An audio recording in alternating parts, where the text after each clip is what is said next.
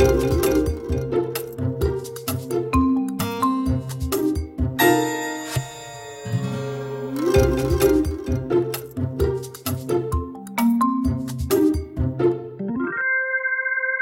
welcome to Managing Marketing, and this week it's coming from Boca Raton in Florida, and I'm sitting here talking with Debra Giampoli, Director of Global Strategic Agency Relations at Mondelez International. Hi Debra. Hi Darren, nice to see you. It's great to see you again, and I wanted to catch up because it was almost, over a year ago when you wrote a terrific guest post for me about the death of the creative shootout, or the need to kill the creative shootout as a way of choosing agencies.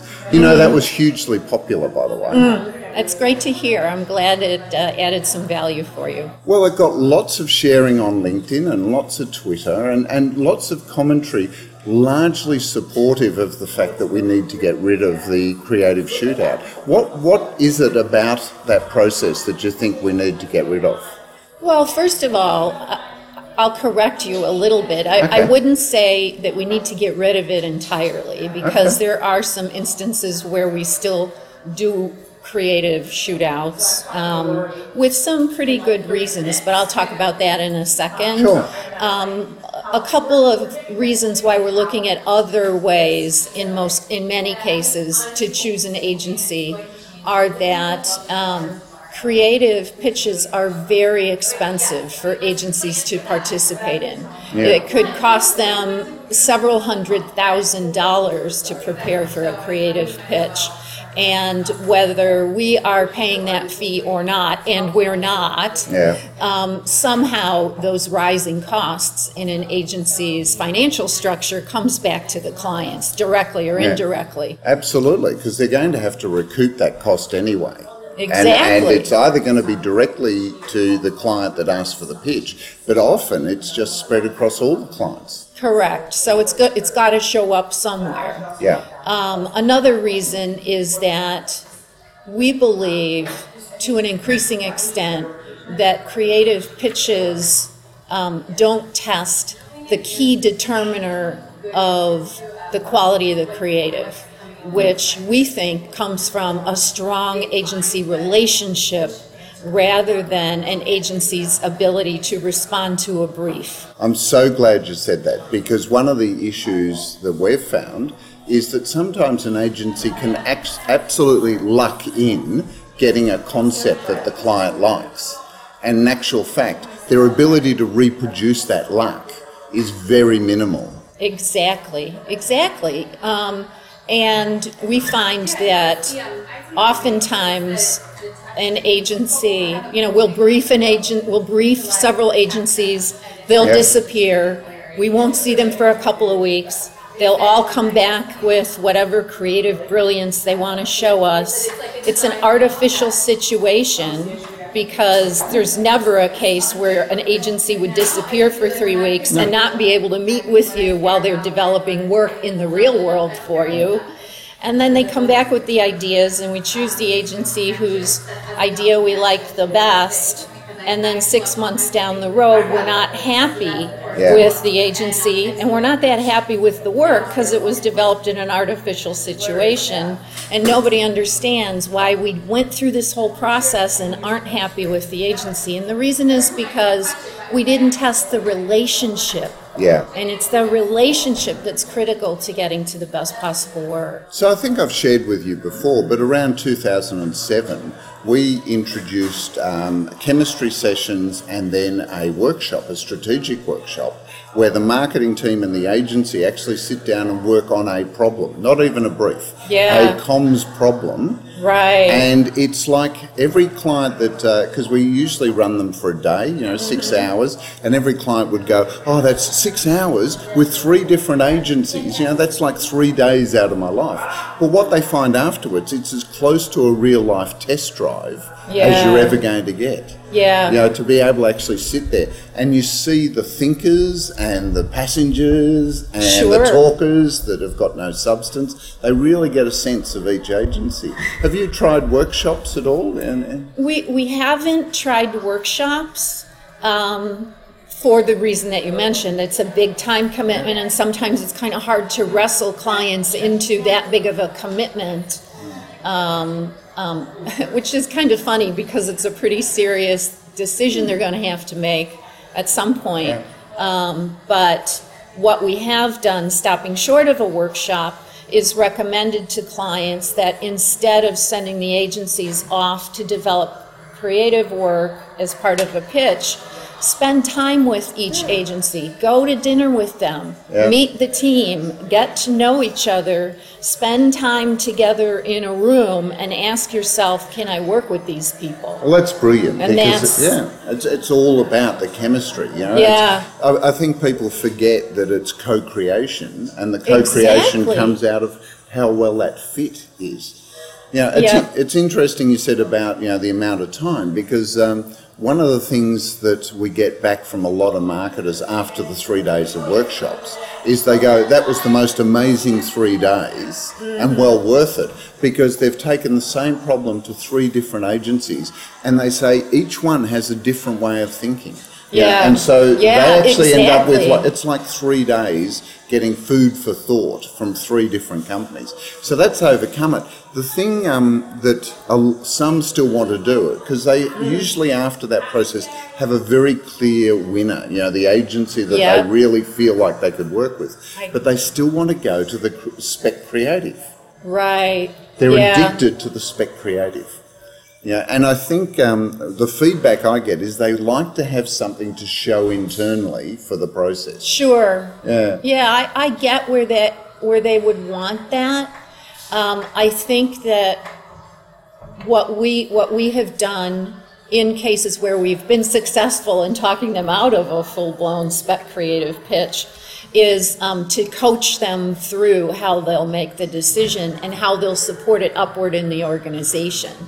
And we've been fairly successful and have had fairly convincing arguments for them to do that. And when they have followed those suggestions and been successful, it sort of goes viral, because then they start telling their friends and they feel great about the agency they chose, and there aren't any doubts. One of the things that we do is what we call a modified pitch process. And that's where instead of briefing the agencies and asking them to come back with creative, we brief the agencies on our brands, each one at a time, and then we ask them to come back, stopping short of creative, but come back with a response to some questions like, what other clients have you solved a similar communication challenge for? How would you address our challenge strategically? What do you think our missed opportunities are? What have we missed in the way that we have briefed you? And we ask each of the agencies to come back with responses to questions like that. It's a longer list, of course. But they're fantastic questions, because they're very open questions. Yes. And it really, one of the things I think RFIs often miss out on is that they're quite closed. They're almost like a shopping list. Exactly. Whereas what I love about those questions is that what you're testing is how holistically an agency thinks about the interaction between them. I really like that. Well, and the thing is, if you get that from an agency and you do your homework about the creative work they've done for other clients as evidence that they're capable of doing great creative work, those 2 things, the responses to the questions and examples of creative work for other clients, are generally enough to give them a very high level of confidence. And the teams that have gone through this, even if they were skeptical in the beginning,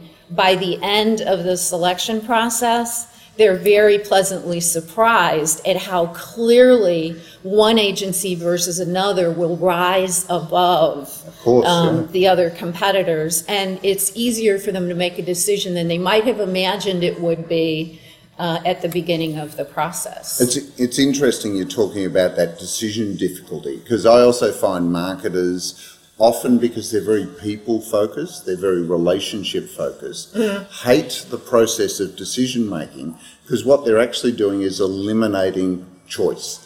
as they go from a Right. smaller to finally the agency, the level of risk for them gets higher and higher, and so they really struggle sometimes to get, from say 6 to 3 and then 3 to 1. Right. Is a really difficult thing for them. That we even say, well, it's got to be 3. You can't take more than 3 through this gate. Yeah, we and tell they'll them that well, too. what if we do 3 plus the incumbent? And we're going, no, it's the incumbent plus 2. Exactly. Oh, but I really, We could have a whole conversation about the incumbent, Yes. the inclusion of the incumbent in the conversation. Well, there's times that they should be included and times they shouldn't. But Exactly. maybe we do that another time. We'll do another podcast about or the you could do a incumbent. post for me, because Sure. the last one was hugely popular. So, Yeah, okay. yeah. That'd be great. Look, now, yesterday here at the ANA Advertising Financial Management Conference, you did a presentation about the pilots that you've been managing for Mondelez, Right. of taking a different approach. Now, I don't necessarily need you to revisit your 30-minute presentation. Sure. But if, could you share just the sort of thinking behind it? Okay, so I shared some examples of pilots that we've run over the past couple of years Yeah. that were not necessarily focused on a replacement for the RFP process Yeah. as much as they were experiments in how to work differently with creative partners Yeah. to produce creative results. Yeah. And what we have found are a couple of learnings. One is that in today's really complex media world, you can't find one partner that will do everything for you. It's impossible. And we have had great success getting multiple partners together to collaborate with the client in coming up with a solution. And we think that longer term, while we're still sort of in the pilot stages and we're still practicing and experimenting and testing, we think the future of agency engagements will rely heavily on collaboration. And I talked a lot about that in my talk yesterday. We see a lot of marketers struggling with the convenience of what they like to call a full service agency, but are not really, and the desire to have best of breed, which often means they end up with a fragmented roster of specialists. Yes. And then the real struggle of trying to get them to work together. Exactly. And that's why we are intrigued with models of engagement that are about collaboration. You understand clearly what your communication challenge is. That strategic homework is very important, because understanding what your strategic challenge is helps you understand who to get in the room. Yeah. And you get those best in breed, not agencies, but individuals from agencies. You carefully select your team and you get them in a room with the client, and through some guided collaborative exercises, you can get to a creative challenge that solves the problems you just went through, where you're managing all these different agencies. I think that is so insightful that you're doing it on an individual basis, because people try and create collaboration between organisations, and organisations have completely different agendas to individuals. Exactly. I say exactly. One of the things I say to a lot of clients is, don't get agencies to collaborate. Pick the creative, strategic, technology specialist, because the reason those people get up in the morning is they want a big juicy problem that they can solve, because that's actually what they want to do. That's their day-to-day life. So you'll cherry pick the talent from your roster of agencies and then bring them together on a project. Exactly. Yeah, I mean, that's kind of what the idea is behind the Fly Fearless pilots that we're running now. Because to your point, if you go to the lead account guy at an advertising agency or any kind of agency and say, we want you to participate in this collaborative activity, you can't you can't influence other agenda items that might be on that senior leader's mind. And what you really need, you have to ask for specifically, which is this person and that person and this person in a room together. Well, look, it's a sad fact of the industry that agencies have ended up, and especially account management, have ended up being responsible for the profitability of the agency. So their agenda in that meeting is what's in it for us financially. Exactly. You step outside of account management into creative, digital, technology, strategy, those areas, more the technicians of advertising or the creators of advertising. They're not concerned as much about how much it earns. They're concerned about the problem. They want to solve the problem. Yeah. And one of the things that happens with the traditional agency client model is that, and especially in today's much more complex media world, is that there is an increasing distance between the brand person and the creative people that are helping solve that brand person's problem. And we're paying for all of that complexity in between. Absolutely, yeah. And what this model does is it sort of helps narrow that gap and get the creative person and the brand person in a room together. And it replaces, and I know agencies are not going to want to hear this, but the process replaces what the account people do. Yeah. And they're not account people that are on these small teams of collaborators. They're creative people, in some cases production people. They are the people that are on the front line doing the work. Yeah, exactly. The doers, the doing they're the not work. Yeah. Look, and that's interesting because account management, some people call it account service. I hate that term because account service immediately sets up a relationship of being a servant, and I much prefer account management. But I think, account management used to be about managing the resources of the agency for the best outcomes for their client. Exactly. It's sad that it's, and I use that term again, sad, because now I find so many account management people are actually financially managing the account to meet the profit projections or revenue projections of the agency. So we need to almost find a new project coordinator or project lead function that is independent of that as well, don't we? Yeah, it's taken it interesting. in-house. Yeah, we sort of have. I mean, you could, that's another way to express it. We sort of have taken account management in-house. Yeah, or project management. Project management, they're managing, project. Yeah, it's my Australian accent. I say project, you say project. Yeah. Look, well, that's really interesting because from our perspective, it's the three things that we find that are the key measures of the right agency or right people, in your case, in your model, is certainly capability. You know, they have to have the capabilities. Secondly, the chemistry. They need to be able to have an attitude of working together. Right. And then finally, their ability to collaborate. And collaboration, defined by the Economist Intelligence Unit, requires common goals, shared value of the output, and a level of trust.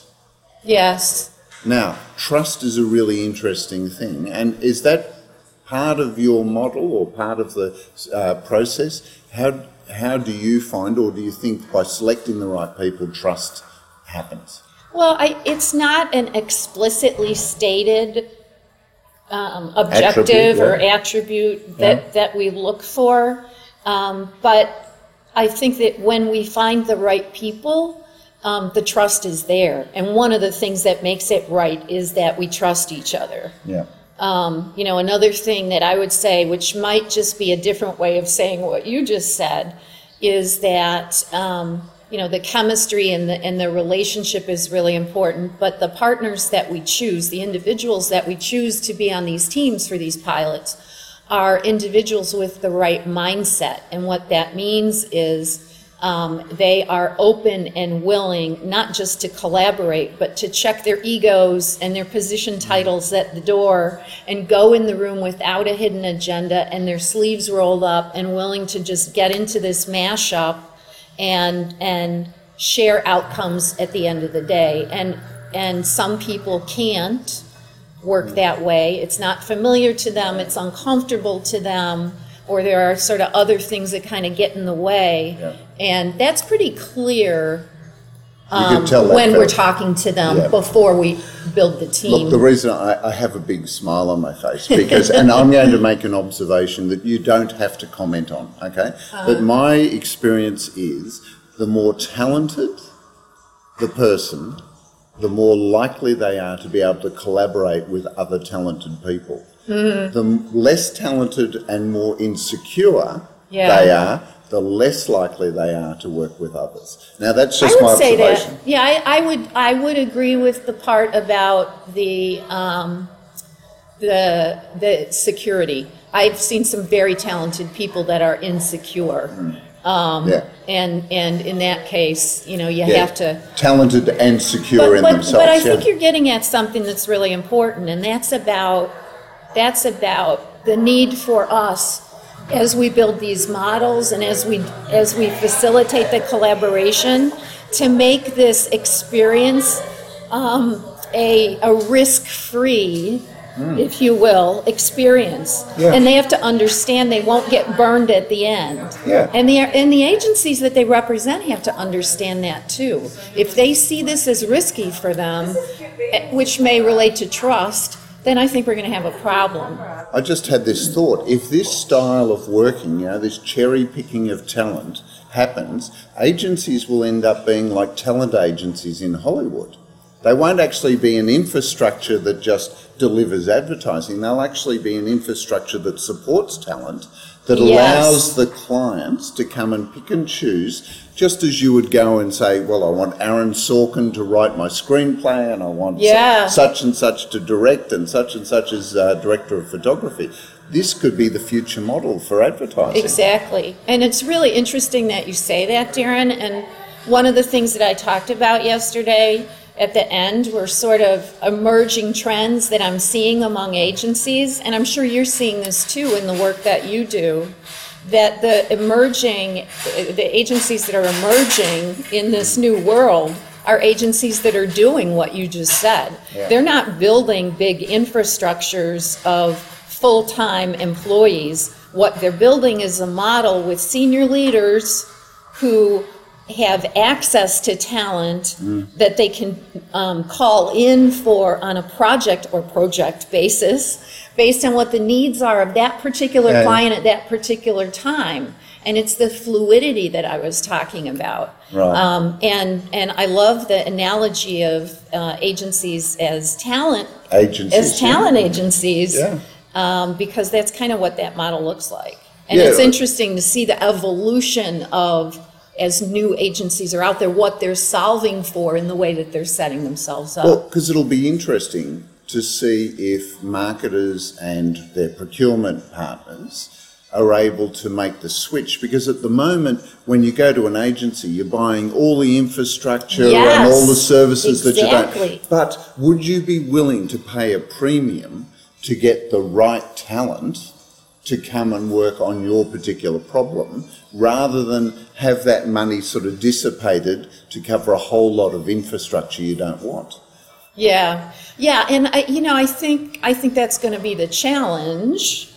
But I think that we would be willing to pay a premium for the talent, and still end up paying less than what we're paying for all that infrastructure. I'd like to see the mathematics around that. Absolutely, because there's also so many other ways of executing now. You know, there's all these specialist production companies and lots of different ways and lots of different other partners and vendors that you can use to actually do it. I like the fact that you're getting back to isolating the creation of the strategy, the strategy being the solution to a problem, and the creative expression of that solution in its own process that then goes off and gets executed in various ways. I think that's fantastic. Well, look, this has been a great conversation. I love catching up with you. I wish we could do it more often, but, you know, I'm on the other side of the world, and you're so busy travelling. But thank you for your time. Absolutely. Nice that our paths crossed. Occasionally. Let's Yes, hope it's every more once often in a in while. Tuesday.